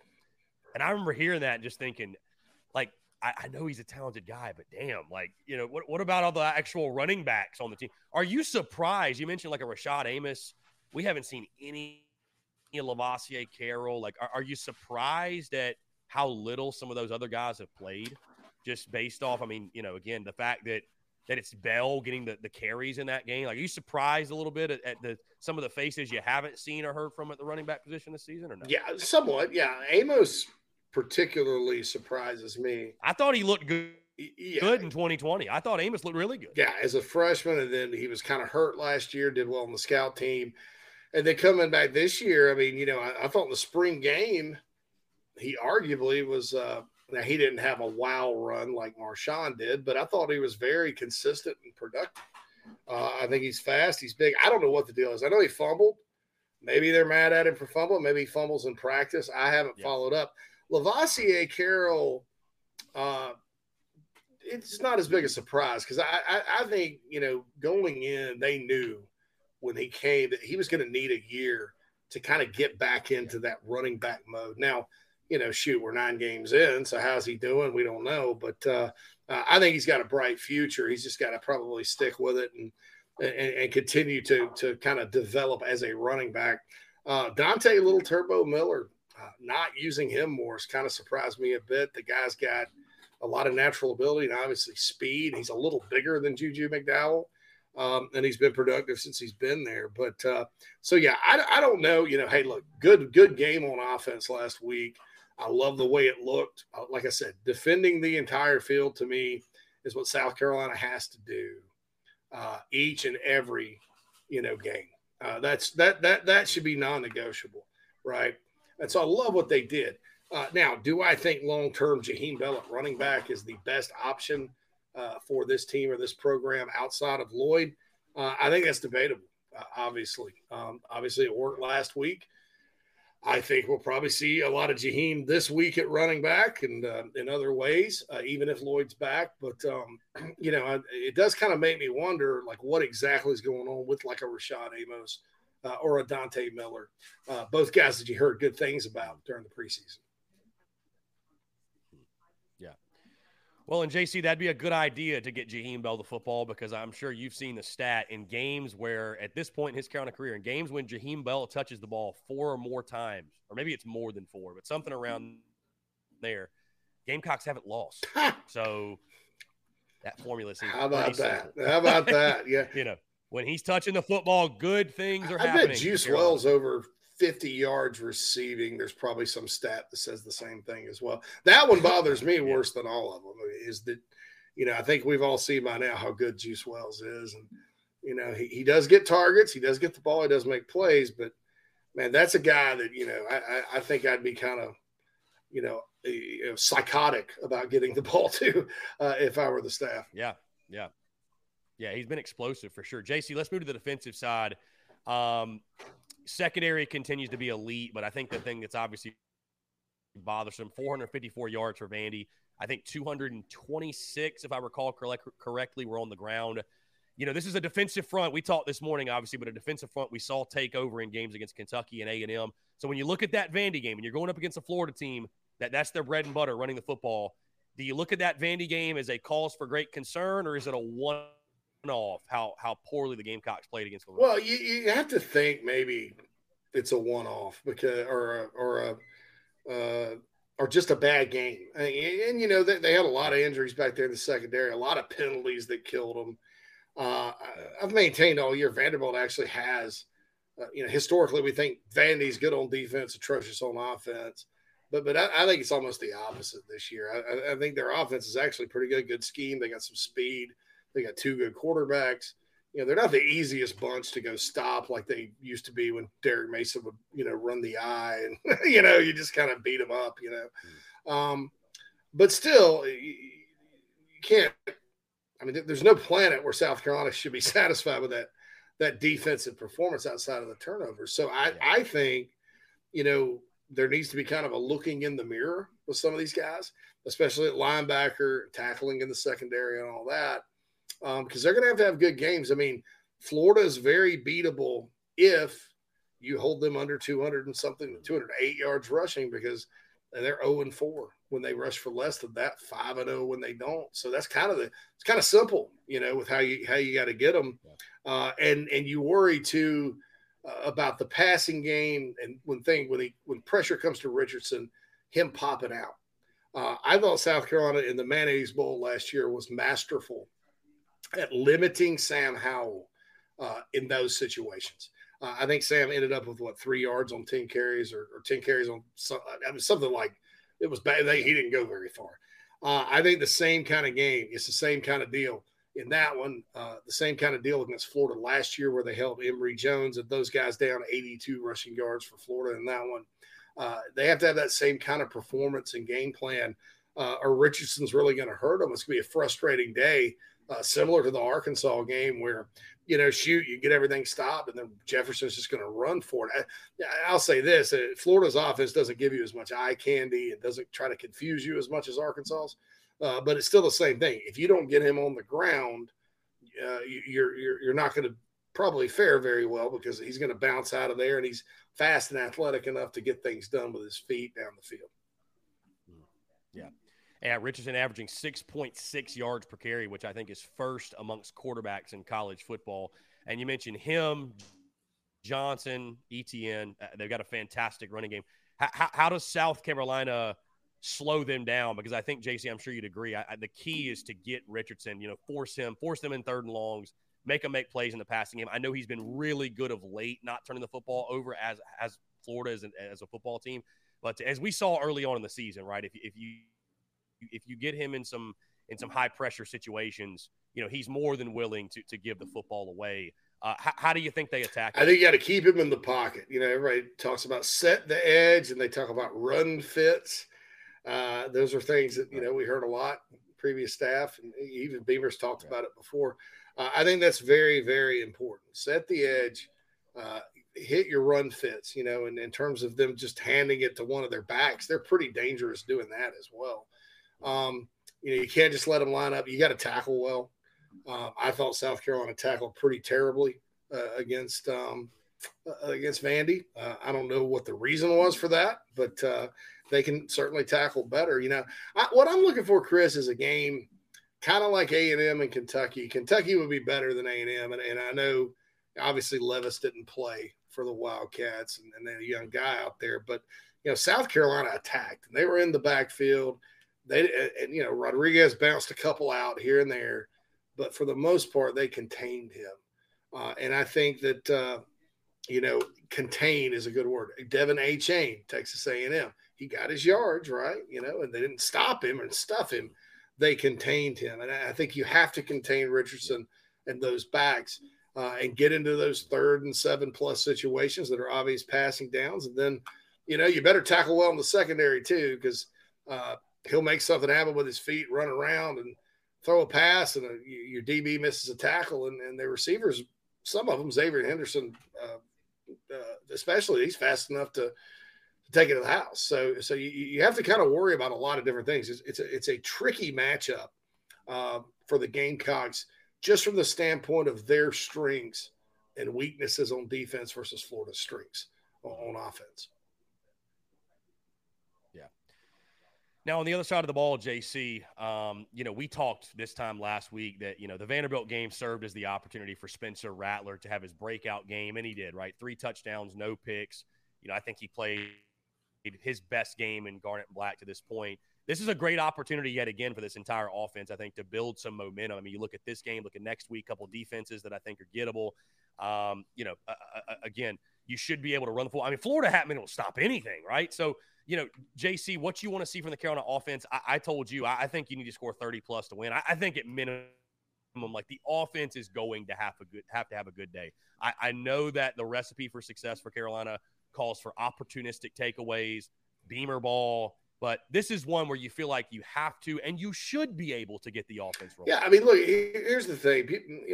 Obviously, not everybody's a fan of the system and all that good stuff.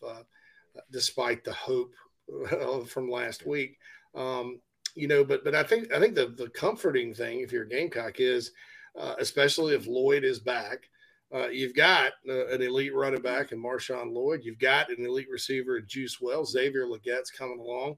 I think you mentioned it earlier today, or somebody said Florida couldn't stop big athletic tight ends, or they have trouble doing it. Well, there's Austin Stogner, and maybe even Bell plays some tight end, and you chuck it to him down there. You got, Amarian Brown showed signs of life again last week. Josh Van starting to come on. You can get Juju McDowell in space. I mean, South Carolina has the playmakers to make things happen. Dakereon Joyner on offense against a defense that has not been that good. Texas A&M last week had 20-something guys out, and Haynes King at quarterback again, and then they went up and down the field, and I think they just ran out of gas, to be honest, because that was a close game, especially in the first half. So, if you're Carolina, you think, you look at the numbers and how you played this year, you're a better defense than Texas A&M. You're much closer to Kentucky than you are to A&M or Florida or Auburn or any of these really bad defensive teams this season. So, you should be able to slow them better. You're not at the level of maybe Missouri or Georgia, but you should be able to slow them better. And then offensively, let your play, give your play. It's the same thing. Give your playmakers a chance. Get them the ball. Yeah. Get them the ball in space. Make Florida defend the entire field. Don't turn it over. And I think Carolina could have a pretty good day on that side.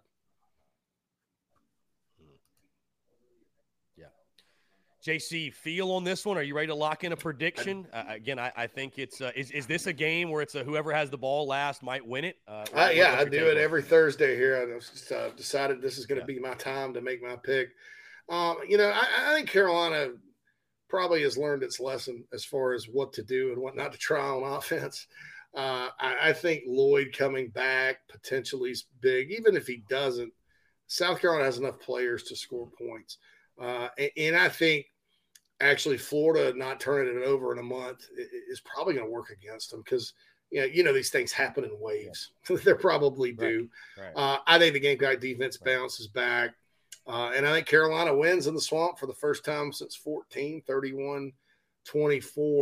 I feel it'll be similar to the 18 game that Carolina lost, but the Gamecocks will do enough to hold on to win. I do anticipate there being plenty of anxious moments, but I think these two teams are, somewhat similar. Carolina's probably a little better. I think if the name on the front of the jersey was Mississippi State, everybody'd be getting ready to party in Starkville, right? But it's not. It's the Gators, and everybody knows it's tough to play down there and stuff. And there'll be, Steve Spurrier Field. You're looking up at that one. That's interesting. But I do think Carolina is due for a bounce back game on defense. I think they're due for a complete game on offense. I think last week was good, but sort of kinkish, and they sort of big played Vandy to death.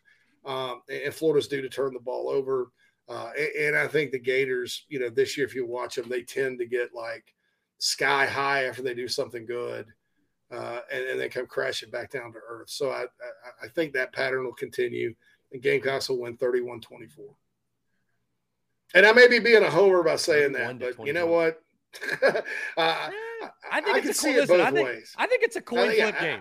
Yeah, I think it's a coin flip game. I'll give them the benefit of the doubt just based on some guys. I think it's like you mentioned, these two teams. Yeah, some guys playing better. The guys like Leggett. Yeah, I mean, this is. Yeah, these two teams are very similar to each other. I mean, I think I told you this. I went on a Florida show on Monday, and I was sort of expressing to them our concerns about our football team and how the season's going, and they were like, "Are you sure you don't cover Florida? Because you're saying a lot of the same things we are." So I think they're just as concerned and insecure about their group as we are, but that should make for a really, really fun time. JC, before I get you out here, I got to ask you, any updates in recruiting? Just that Tennessee is going to be a big weekend. Khalifa Keith, the running back from Alabama that they offered that visited for A&M, Tennessee's offered him now. A report today on our website on thebigspur.com. Tennessee seems to be the feel. I'll tell you this about that kid, man. He's from Birmingham.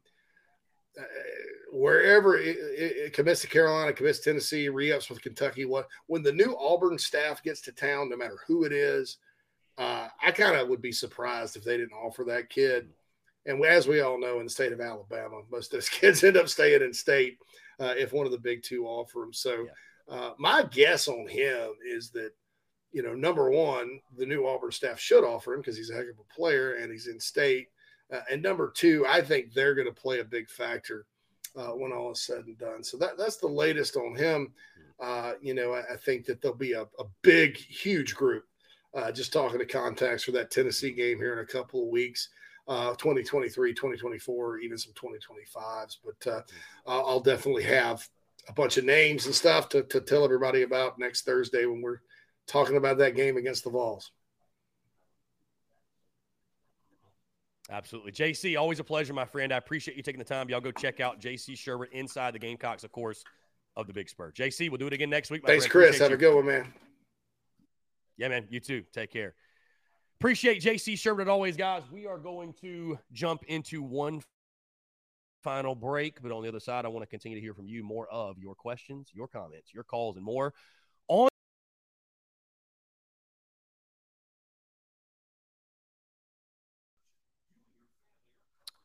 All right, guys, final 11 minutes or so here on the Daily Crow, taking your questions, comments, calls, 843-790-3377. Let's get the Discord back pulled up so I can see you guys' comments. Here we go. Okay. There we go. Yes, J.C. Sherbert with the pick 31-24. By the way, I was wondering, we always smoke the packs, right? The Kentucky pack, the A&M pack, the Vandy pack. We got Gator packs, by the way. Guys, if you want to get your packs, right, the Vol pack, the Clem Sucks pack is the pack you all need to have, let me assure you. Go to Carolina_cigars on Instagram. Carolina_cigars. Shoot them a DM, or you can give them a call, which I don't have the number right in front of me, but the number is on their Instagram as well. They've got a website. Go there. They'll ship anywhere nationwide. Order your stogies. Be sure to check them out there. Again, get your packs ahead of time. But I was wondering what this pack would be, right? This is the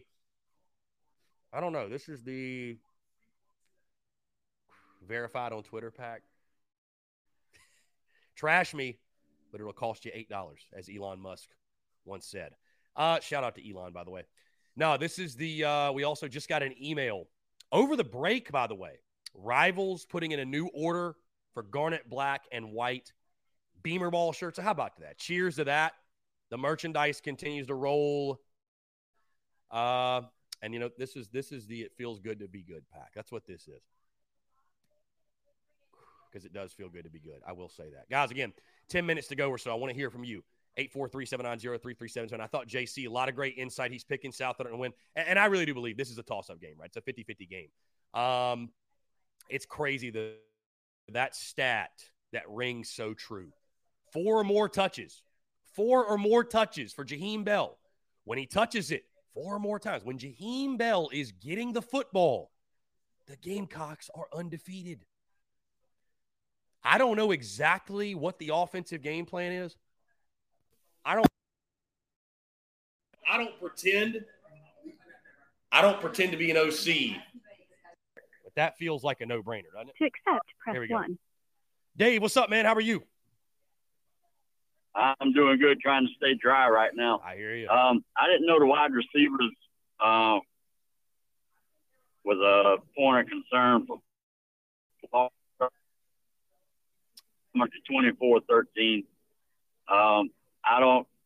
For some reason, I don't feel us getting but one touchdown and a couple field goals. I don't know why.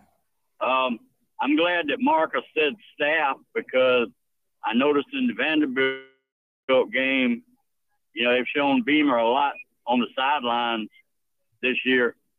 That's the first time I really remember, instead of Beamer clapping his hands and stuff, he was going over what looked to be a play sheet. But anyway, man, be careful on that road back home, and I'll be hoping for some good news at around 7:00 Saturday evening. Indeed. Take care, man. I'll see you soon. Dave, you stay safe as well, man. Always a pleasure to hear from you. I love Dave's calls, man. Short, sweet, to the point. Boom, boom, boom, boom, boom. So he's got 24-13. See, I'd be shocked. I'd be shocked if Florida was able to slow us down to that degree. But I will say, by the way, because he brings up a good point, Marcus Satterfield did indeed say in his presser yesterday that it was a great game by the staff in regards to the offensive game plan. Some folks wouldn't stoke the fire, right? Some folks wouldn't make that a big deal. in regards to, well, who was calling plays? You know, some folks wouldn't do that. I'm not some folks. What does it mean? Was it Marcus Kitchens, Freddie Satterfield? Was it Shane Beamer just taking over and serving as the talking puppet in the Wednesday pressers because he just got to do it? I don't know. All I know is this, though. Whatever it was, it needs to continue this weekend. Whatever it was. Trust the guy with the cigar in his mouth because obviously, I mean, I just, I know, right?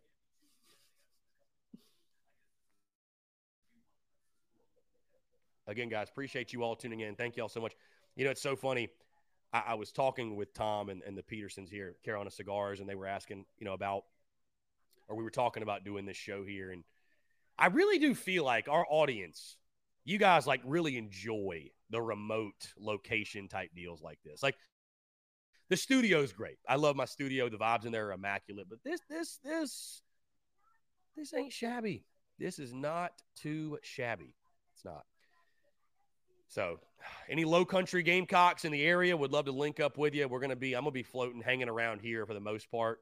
Got to get tomorrow's podcast recorded, so we'll take care of that after this. But probably tonight we'll go to dinner and hang here, and then tomorrow we might even watch the Carolina Clemson basketball game here. I don't know yet. So tomorrow's pod, by the way, guys, it will be a full breakdown, preview, all that good stuff of the Florida game prediction, but it also will be a game preview of Carolina Clemson basketball because yes, we are talking basketball. For those that don't know, maybe you're newer to TSUS, I'm not just a one-trick pony. I cover football, baseball, and basketball to a full extent. I mean, I especially, you guys know I'm a baseball guy. I mean, check out the jersey. But I'm a baseball guy by trade, played it myself. But no, I cover basketball just the same way. Obviously we did not do a game preview for SC State, but that was the same day we dropped our entire season preview prediction, what have you, right? So we will cover basketball, and there will be a full game preview. I'll drop a prediction, all that good stuff. JC Sherbert pointed out this morning, I think the ESPN whatever game predictor gives Carolina a 55% chance to win that game over Clemson tomorrow. So, again, I think for most Gamecock basketball fans, the expectations are very, very low. I mean, you were literally picked dead last. But beat Clemson, don't finish last. I think that's a success. So, all in all things considered, I think that'll be a good year. But you got to beat Clemson. Right? I'm tired of losing to Clemson and basically everything. So, anyways, guys, wrapping up here last couple of minutes. Appreciate y'all, the love and support. Tom, appreciate you, my guy. Thank you so much. Appreciate the Peterson family having us again, guys. Be sure to get your packs, your Florida pack, bowl pack. You need a bowl game pack too, right? Why not just load up on them? Get yourself a couple. Get yourself a couple of them. I mean, we could just make it a thing for basketball season too. We'll be smoking a lot of cigars in non-conference play because that's when we're probably going to get the majority of our wins. Let's see. Stephen Borwell Jr. says another decent stogie is, what does this say? Sinistro Cigars. You ever heard of that? Sinistro Cigars? Last Cowboy Scala. I don't think I've ever heard of that. So, Jeff Gullidge nervous if Freddie Kitchens might be our next OC. Yeah, I mean, again, we'll cross that bridge when we get to it. It's just, and I'm not trying to deflect the question, guys. When you all ask me like who's in line to be the next OC, it's just when you're creating the amount of content that we are. Like I'm focused on the present, the now. I mean, we literally have a game this weekend. When there's an opening, then we can start. I mean, I promise you there will be a show, top candidates, top OC candidates, guys I'd like to see at OC. But until there's an opening, man, you're kind of just, you know what I mean? It's just a bunch of hot air. So Travis Allen's got 31-23 Gators. Again, J.C. Sherbert's got 31-24 Gamecocks. I think around a score like that, though, 31-24, 31-27, there's no way that one of these two teams at minimum is scoring over 30, right? I think it's a shootout. You're seeing the totals at 59. I think it's at that for a reason. Neither team can stop the run effectively. So, here, let's jump to phone lines. We'll get the final call in here. I don't know who this is. What's going on, man? How are you? Going once, going twice, going 3 times. All right, we got nothing. I don't know who that was, but I heard nothing. Anyways, you want to try to call back in? We got about 2 minutes left. Again, guys, I just want to say thank y'all again, express my gratitude for y'all tuning in each and every single day. I know we've dealt with some, which by the way, today, since we've only got 2 minutes left, I'll say no technical issues today. I don't know. Maybe we just needed to get in the cigar lounge.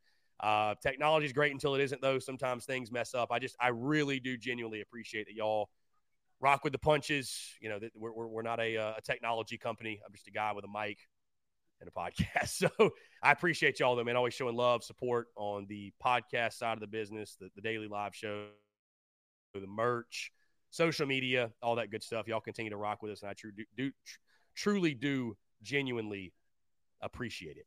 We'll be in this same spot again tomorrow, guys. And like I said, the podcast itself will drop tomorrow. Of course, TDC drops every day at 3 o'clock. You can go back, listen. JC Sherbert's full conversation will be on YouTube later this afternoon as well, if you want to go back and listen to everything JC had to say. But, yeah, I'm excited for the game. I'm looking forward to it. And I think it's a really intriguing game. Again, it's two teams that are sort of mirror images of each other. Talking to those Florida guys, they're just as insecure or just as worried about their football team as we are, right? And you look at Florida's schedule, there's reason. They've played some, had a close game with USF earlier in the year, and Florida thought they had something right, beat Utah week 1, which was the seeing them jump from unranked to like 12th was the just goes to show you the polls really don't matter.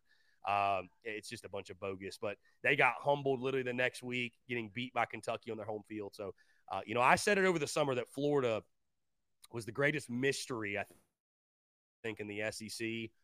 And you could still argue they are, right? 5-4, what Gators team shows up, sold out crowd in the Swamp, homecoming, they'll be fired up. But I think South Carolina, maybe they can find something, get the offense going, get a couple of those opportunistic turnovers, win in Beamer ball.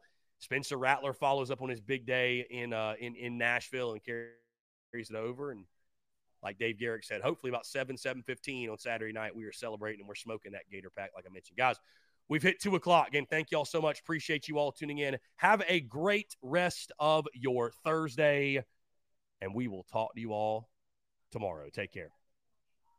Everyone is talking about magnesium. It's all you hear about. But why? What do we know about magnesium?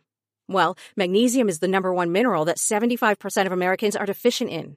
If you are a woman over 35, magnesium will help you rediscover balance, energy, and vitality. Magnesium supports more than 300 enzymatic reactions in your body, including those involved in hormonal balance. From functional medicine doctors to mental well-being and female hormone experts, we all know that magnesium is the one mineral to improve all aspects of well-being and health. But which one? Magnesium Breakthrough from Bioptimizers, the trusted choice recommended by leading experts with 7 best-absorbed forms of magnesium to ensure your body receives the support it needs for overall well-being. Go to bioptimizers.com/balance today and use code BALANCE10 for 10% off. Support your journey to wellness at bioptimizers.com/balance. Magnesium Breakthrough from Bioptimizers, your foundation to optimal health and vitality.